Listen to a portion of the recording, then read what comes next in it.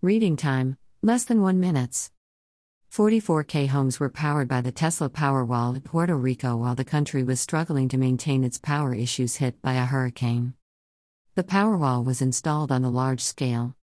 Greater than Powerwall powered 44K homes in Puerto Rico for an average of 5 days while the grid was down. https://t.co/ubg. Greater than Tesla Solar, at Tesla Solar, October 27, 2022. As per reports by Electric, Tesla had recently launched its energy division and Powerwall home battery pack. The company saw an opportunity to help the region showcase its new product. Tesla focused its then limited Powerwall production on supplying Puerto Rico with battery packs that could provide backup power in case of outages. The company also focused on critical services such as a series of power pack systems were deployed on the Puerto Rican islands of Vieques and Culebra for a sanitary sewer treatment plant, the Arcadia water pumping station, the Ciudad Dorada elderly community, the Susan Centeno Hospital, and the Boys and Girls Club of Vieques.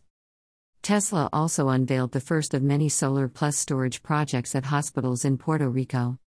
Tesla had already started shipping Powerwalls, their home energy storage solution, right after the hurricanes hit, but we reported that they started shipping power packs, their bigger commercial and utility-scale battery packs, last week.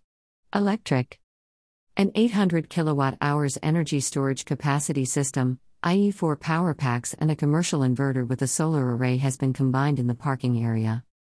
CEO Elon Musk recently said that Tesla is delaying the unveiling of its electric truck in order to focus on sending battery packs to Puerto Rico and other islands affected by the hurricanes.